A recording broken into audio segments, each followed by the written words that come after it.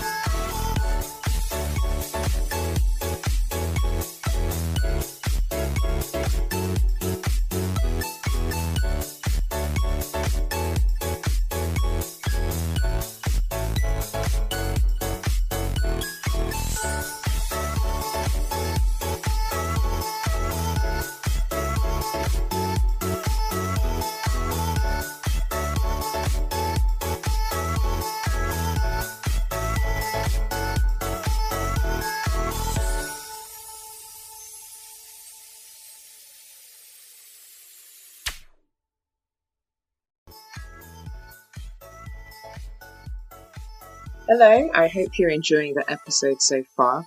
I just wanted to let you know that every Friday we run a quiz on the latest Monday Science episode on our Instagram at Monday Science.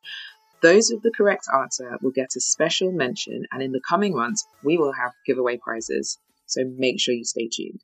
Enjoy the rest of the episode.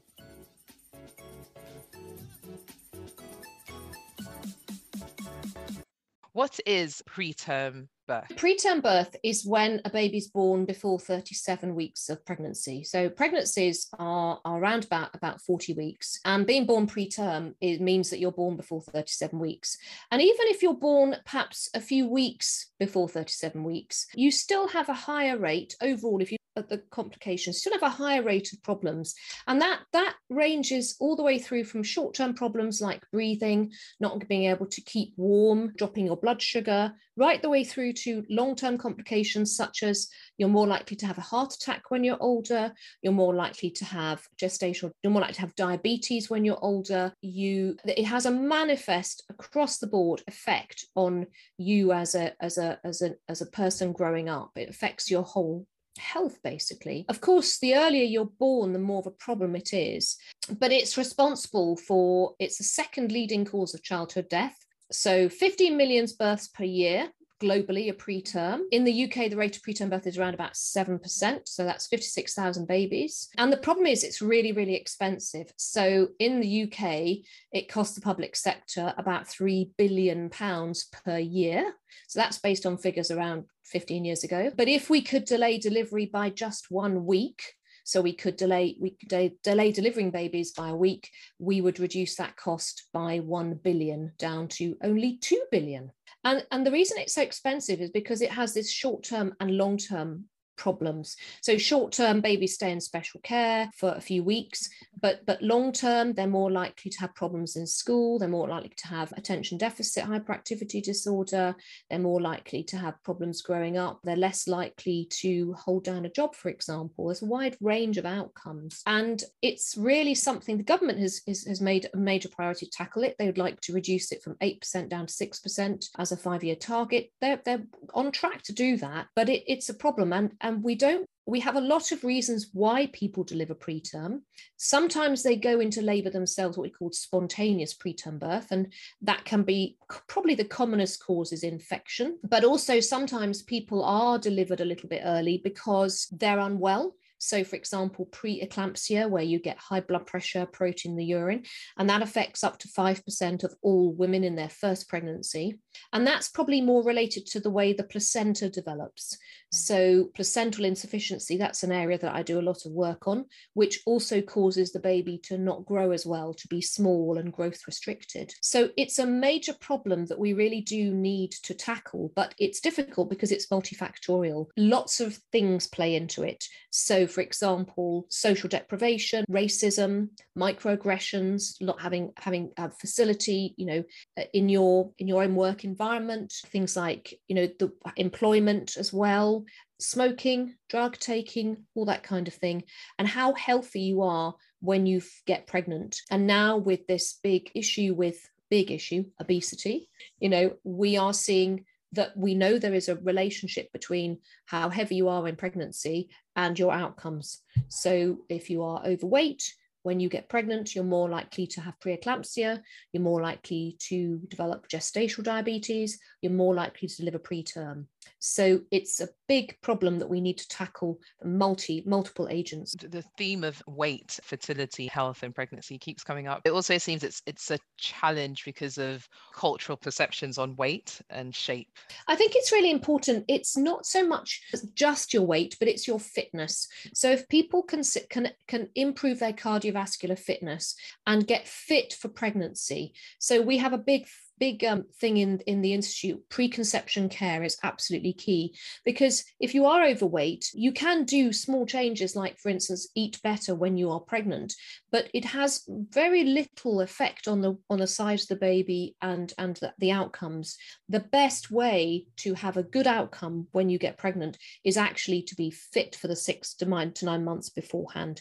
So get fit for pregnancy is a big message. Stop smoking. Try not to drink or reduce your alcohol intake. Don't take drugs. Folic acid, make sure your weight is a good weight, and exercise. And that's not just mums, it's also dads as well. That's the message. That's the message. We've got to get it out there. Yeah, everybody out there. That's the message. And in particular, also the dads. Would the dads have to take the folic acid as well, or no? Not the folic acid, No. but stop smoking, lose weight, get fit, don't drink alcohol.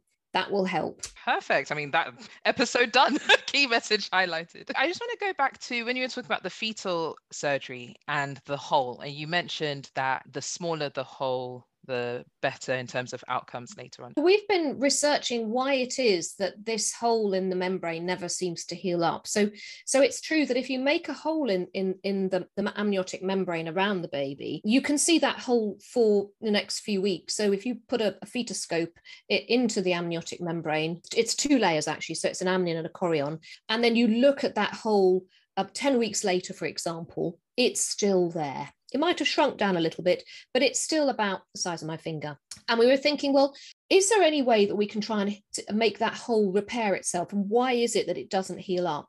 So we've been doing a lot of work with a colleague over at Queen Mary University of London called Tina Chowdhury. She's a bioengineer. And we've been kindly getting membranes from women who donate them after they've had their baby from the placenta, and putting them into little sort of laboratory techniques where we've either stretched it repetitively or we've made a little hole in it and we've tried to repair it. And what we found is that actually, in fact, the membrane does heal up, but it so much depends on how big the hole is. So if you make a small hole about sort of, the end of my pen here, is one I did earlier, little one, then actually that hole does heal up. And over time, you can see that cells migrate. These cells are what are called myofibroblasts. So they're fibroblasts, they're fiber cells with muscle contractile properties. And they move and they start contracting and constricting the little hole that's been made in the membrane. And we can see that actually over time, that hole does heal up. And what's really exciting is it's the first evidence that we've got to show that the membranes do heal themselves. So really what we're looking for is whether we can enhance that technique by perhaps applying different proteins, different drugs to actually make the membranes more likely to heal up. And this is a problem. Membranes that pop early, or what's called PPROM, preterm premature ruptured membranes, affects probably about 40% of all women who deliver preterm. Very often the membranes just pop. They might pop early, maybe at 20 weeks, halfway through pregnancy, and they don't heal up. What happens is the fluid around the baby leaks out, and then infection can get in, and women then go into labor. If we could find a way to seal that hole, refill the fluid, well, probably would refill by itself anyway if there was a seal, then that might allow the pregnancy to go on a lot further.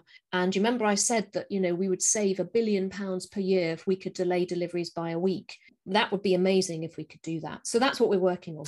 And with the hole, is there any scope for, and I don't know if this was also part of the study, to add like a mesh or something? Is there any reason why you don't put something there, or you do? I don't know. Yes, well, now that's a lot of work going on that. So for example, if we made a hole in the womb, surely we can plug it? Yeah, well, that's we've done lots of different types, tried lots of different types of sealants. One, Professor Jan de Press tried a little collagen plug many years ago. The problem with it is that the amniotic fluid around the baby has got all these enzymes in it that basically break down collagen. So you put a plug in there and a few hours later it's disintegrated. So we're working with the bioengineers to develop plugs that can self-assemble. So proteins that can self-assemble inside the amniotic fluid into a plug, but this plug needs to be flexible. It needs to be able to stick to the membrane, to the hole. It needs to not be broken down by the enzymes in the amniotic fluid. It needs to be compatible, safe. So a lot of work, but it's quite exciting. We've got some preliminary data to show that we can produce a plug like that, and we incubate it with the membrane in this little device, and then we put amniotic fluid underneath, and then this self-assembly peptides, proteins on the top, and see if we can seal the membrane. So lots of work going on, and it's very exciting, and it would have a big impact if we get it to. Amazing. I love self-assembly proteins. Sorry, that sounds really geeky. It's just I love them. Yeah, I find them very fascinating, just how, because with nanofibers, which is my interest, just how they come together and work, and being able to get that, you've been getting the right combination of proteins to get you the right properties that you want for the end. Yes, true. I mean, please let us know when you've published some of that work and what you're doing. So what is fetal gene therapy? So fetal gene therapy is where we're trying to treat genetic disease in the baby before it's born. So, and I've talked about mainly as structural problems, but many diseases of babies are actually inherited. So inherited diseases individually are quite rare, but when you put them all together, they are a big part. They're a big cost, and they're a big part of the reason why babies are admitted to hospital, for example. There was a study from the US that looked at hospital admissions, and about a third of all hospital admissions for children were due to a single gene disorder. So examples like sickle cell disease, or thalassemia, where it's a problem to do with the way your hemoglobin, the protein that is in your blood cells that carries oxygen, how that is actually developed. And if you have an alteration in the genetic code for that particular disease, then your hemoglobin doesn't work properly, and that really has massive implications on your health. And we can diagnose sickle cell disease and thalassemia before birth, and it is treatable. After birth, you can give blood transfusions, and actually people are now doing bone marrow transplantation for it, and that is successful. But it does require a lot of intensive treatment after birth. So one of the ideas was to apply gene therapy, where you essentially you correct the gene that is causing the abnormality. So there's a mutation, there's an alteration in the genetic code, and you correct that, and then hopefully that will improve the outcome. So I started working on this as a PhD student back in 2000, and gene therapy was a big thing then. It was really, it's going to come in 5 years, we're going to be treating everybody with this. Hasn't been quite that successful, because it just takes time when something new comes through. But it's really coming of age. And I think for diseases that are going to be severe and cause pathology, cause disease in the womb before the baby's born, it is going to be a solution. So probably not for sickle cell or thalassemia, because actually many babies who are born with that do fine until a few months after birth. But we're talking about diseases that potentially affect the liver or the brain. So inherited metabolic disorders, where there's an enzyme that's missing or incorrectly coded for, which means that you get accumulation of a protein in your body, which then causes brain damage or liver damage. So if you could correct that gene before birth, you will then stop that occurring. But of course, it's full of difficulty, because you need to be able to target the gene, target the organ. You want to make sure that it's safe for the mum. It's got to be safe for the baby. And you also don't really want to go around changing other parts of the baby. So perhaps you won't want to change the genome, the sperm and the egg, because they're there in the baby before birth. So it's quite difficult to achieve all of that. So we've been working hypothetically looking, and the groups around the world that have demonstrated in mouse models that you can actually cure disease before birth using gene therapy. It's never been done in humans before. There's work that's related, so stem cell transplantation, that is being done. So that's putting in stem cells before birth to cure genetic disease. That is being done. And there are some trials one trial I'm involved with, and there's another trial in the US, which is for alpha thalassemia before birth. So it's a really exciting time to be in this field, because people have been talking about it for a long time. And we're now just about getting the first clinical trials coming through, which we hope are going to give us the evidence to say this works and we can cure genetic disease before birth. That's amazing, because obviously many people will be happy to know that, and it would save a lot of lives and also help people with the babies, making sure they have healthy and full lives. I have many questions. Why targeting the brain and the liver? And so diseases that affect the brain and the liver. And then the second question, before I forget, would be with gene delivery, again, is sort of pivoting off my question around the time in the pregnancy, the stage in pregnancy where you would do the surgery. Would there be, because obviously we know there's different stages of pregnancy, there's different growth of various things. So is that something that you've had to consider as well? So sorry, I've asked like two loaded questions in one.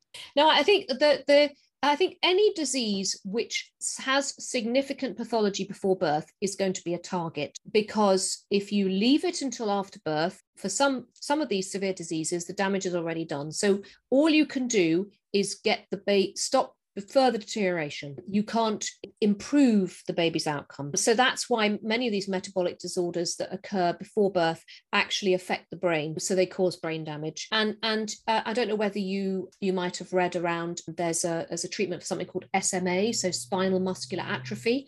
So there's a gene therapy that's now available, which is being used. I believe they are going to be using it in the UK, and they've given this to babies with SMA. So they have a genetic mutation of their spinal muscular SMN1 gene, which means that it affects their movement. And usually these babies, depending on the type that they have, will die within 9 months to a year. But for these children who've had gene therapy after birth, shortly after birth, they've managed to basically prevent deterioration, and they're walking, talking, and to all intents and purposes being normal. Now, there are certain diseases, types of SMA that occur before birth. So the idea would be to actually give treatment before birth to stop the deterioration that occurs during the pregnancy. I think the other question you asked is about timing, and that's really, really important because, of course, you've got to make a diagnosis. So we have to be sure that the baby is affected, and that means we need to do some kind of invasive prenatal diagnosis. So taking amniotic fluid or taking a placenta sample, or we could do non-invasive prenatal diagnosis. So taking blood from the mum's arm, looking for genetic material from the baby that's circulating in the mother's circulation, and make the diagnosis like that. But we have to be certain it's a diagnosis. And then we have to be able to target the organ at the right time. So what's interesting about the fetus is that you can very easily give an injection into the umbilical vein as it's going through the cord, and that goes directly into the baby's circulation. So fetal medicine, we can give blood transfusions to fetuses if they're anemic, for example. So we could quite easily, relatively safely, give an injection of stem cells or gene therapy into the umbilical vein as it's tracking through the placenta or actually tracking through the liver of the baby. And that will target the whole baby. And with gene therapy, where you're using a vector which contains the correct gene, you can inject into the umbilical vein and it can target the brain of the individual that you inject. So you could give a systemic umbilical vein injection, which could then allow the vector to go up into the brain and correct the gene that might be in the brain. That timing is going to be critical because you don't want to do it too early because it's slightly more risky for the baby. So giving you an example, around about 20 weeks is when we probably would start doing fetal blood transfusions. And the risk of pregnancy loss is around about 1 in 100, so pretty low. So you've got to have a disease where you're confident, you know the diagnosis, and if you gave some treatment at 20 weeks, it was going to work. Right. So it's that accuracy, you need that accuracy in there. Yeah. Wow. So we've done a lot of work. We've developed a trial of in utero stem cell transplantation for brittle bone disease or osteogenesis imperfecta. And that's now open in Sweden, who are we're collaborating with. And it's the first clinical trial for this particular indication. And the idea is to give ultrasound guided injection of mesenchymal stem cells, which are stem cells which can develop into bone. And we're going to give them into the umbilical vein. And we know that they target the bone. And in this particular disease called OI, osteogenesis imperfecta, the bones are very short, very fractured from very early in pregnancy. And babies that have this, individuals that have this, so the severe cases, they don't survive after birth. So we would actually, or if they do survive, they have very severe fractures, 200 fractures a year, they have severe pain. The idea is that this would improve the outcome, reduce the fracture rate, improve the pain score. And there have been a few cases in the world where that's been done in Sweden and with good outcomes. So this is the first clinical trial to see how effective it is, how safe it is. We've spoken about COVID, that we're still here, but you were part of a publication, SARS-CoV-2, COVID-19 infection, is fetal surgery in times of national disasters reasonable? Now, it's a very interesting read because, it opens up a lot of questions. And I see you published it quite early, 11th of April last year. So, already we were starting to see at that point the huge impact. And I'm sure for you on the ground, you would have seen the huge impact that just the COVID, even the infrastructure and all that stuff had caused. So can you just tell us a little bit about the paper, but really what went into your thought process before that discussion and the publication? It was a very timely thing because, of course, we were very mindful that the mum really is the priority when it comes round to fetal surgery. And what was emerging from various countries that we were having discussion with, for example, in China and Hong Kong and Italy, was that pregnant mums were really suffering a lot with this disease. The last thing we wanted to do was to make it worse, because actually for spina bifida fetal surgery, there is a gold standard technique of repair, which is postnatal repair. Postnatal repair has good outcomes for babies. Prenatal repair has slightly better outcomes, but it's not as safe for the mum. So we were very aware that we needed to make sure that mums were the safe priority.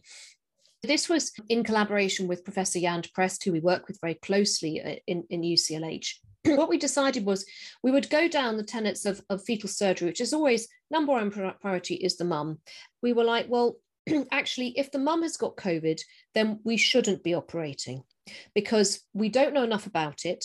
And it may well be that opening up the womb when mum has the infection is going to increase the risk of preterm birth in itself without even repairing the baby's spinal cord. We decided that we would swab the mum before she has the surgery. They would obviously be self-isolating.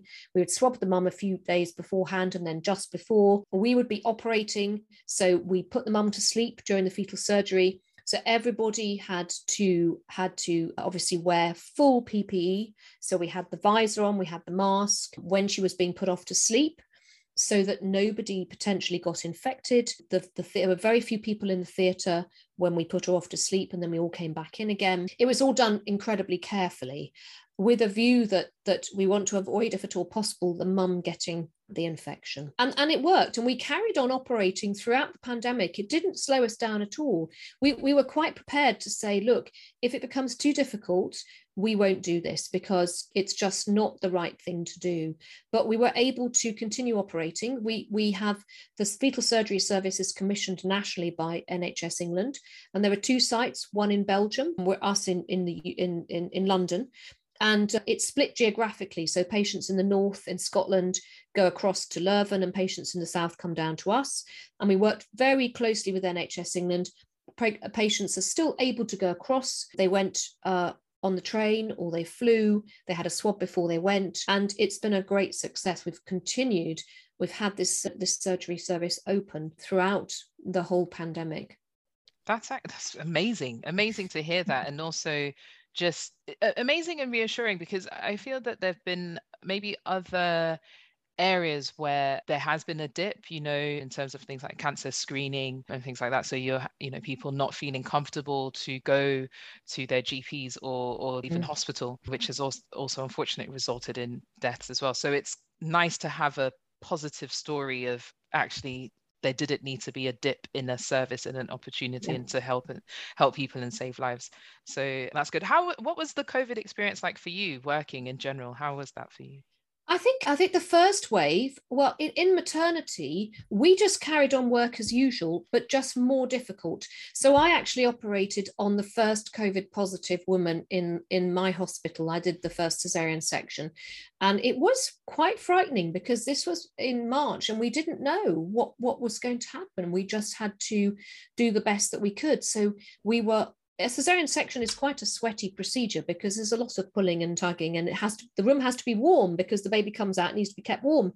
So I remember I had on a plastic apron underneath my sort of usual gown, and then double gloved, and then the proper mask, and then a visor, and then we had to gown up, go in, wait for the patient to come in, and then we had to gown down, doff and don the gowns in different places, and you had to peel it all off, and there was all this sweat everywhere, and you're thinking, so, actually an emergency was quite a challenge. What we did was many of our junior doctors were pulled over to the COVID wards. The gynecologists went over, they worked on the COVID wards, and we in obstetrics stepped up. So we were doing extra sessions on the lay ward because we had to backfill the junior doctors who were not on the lay ward anymore.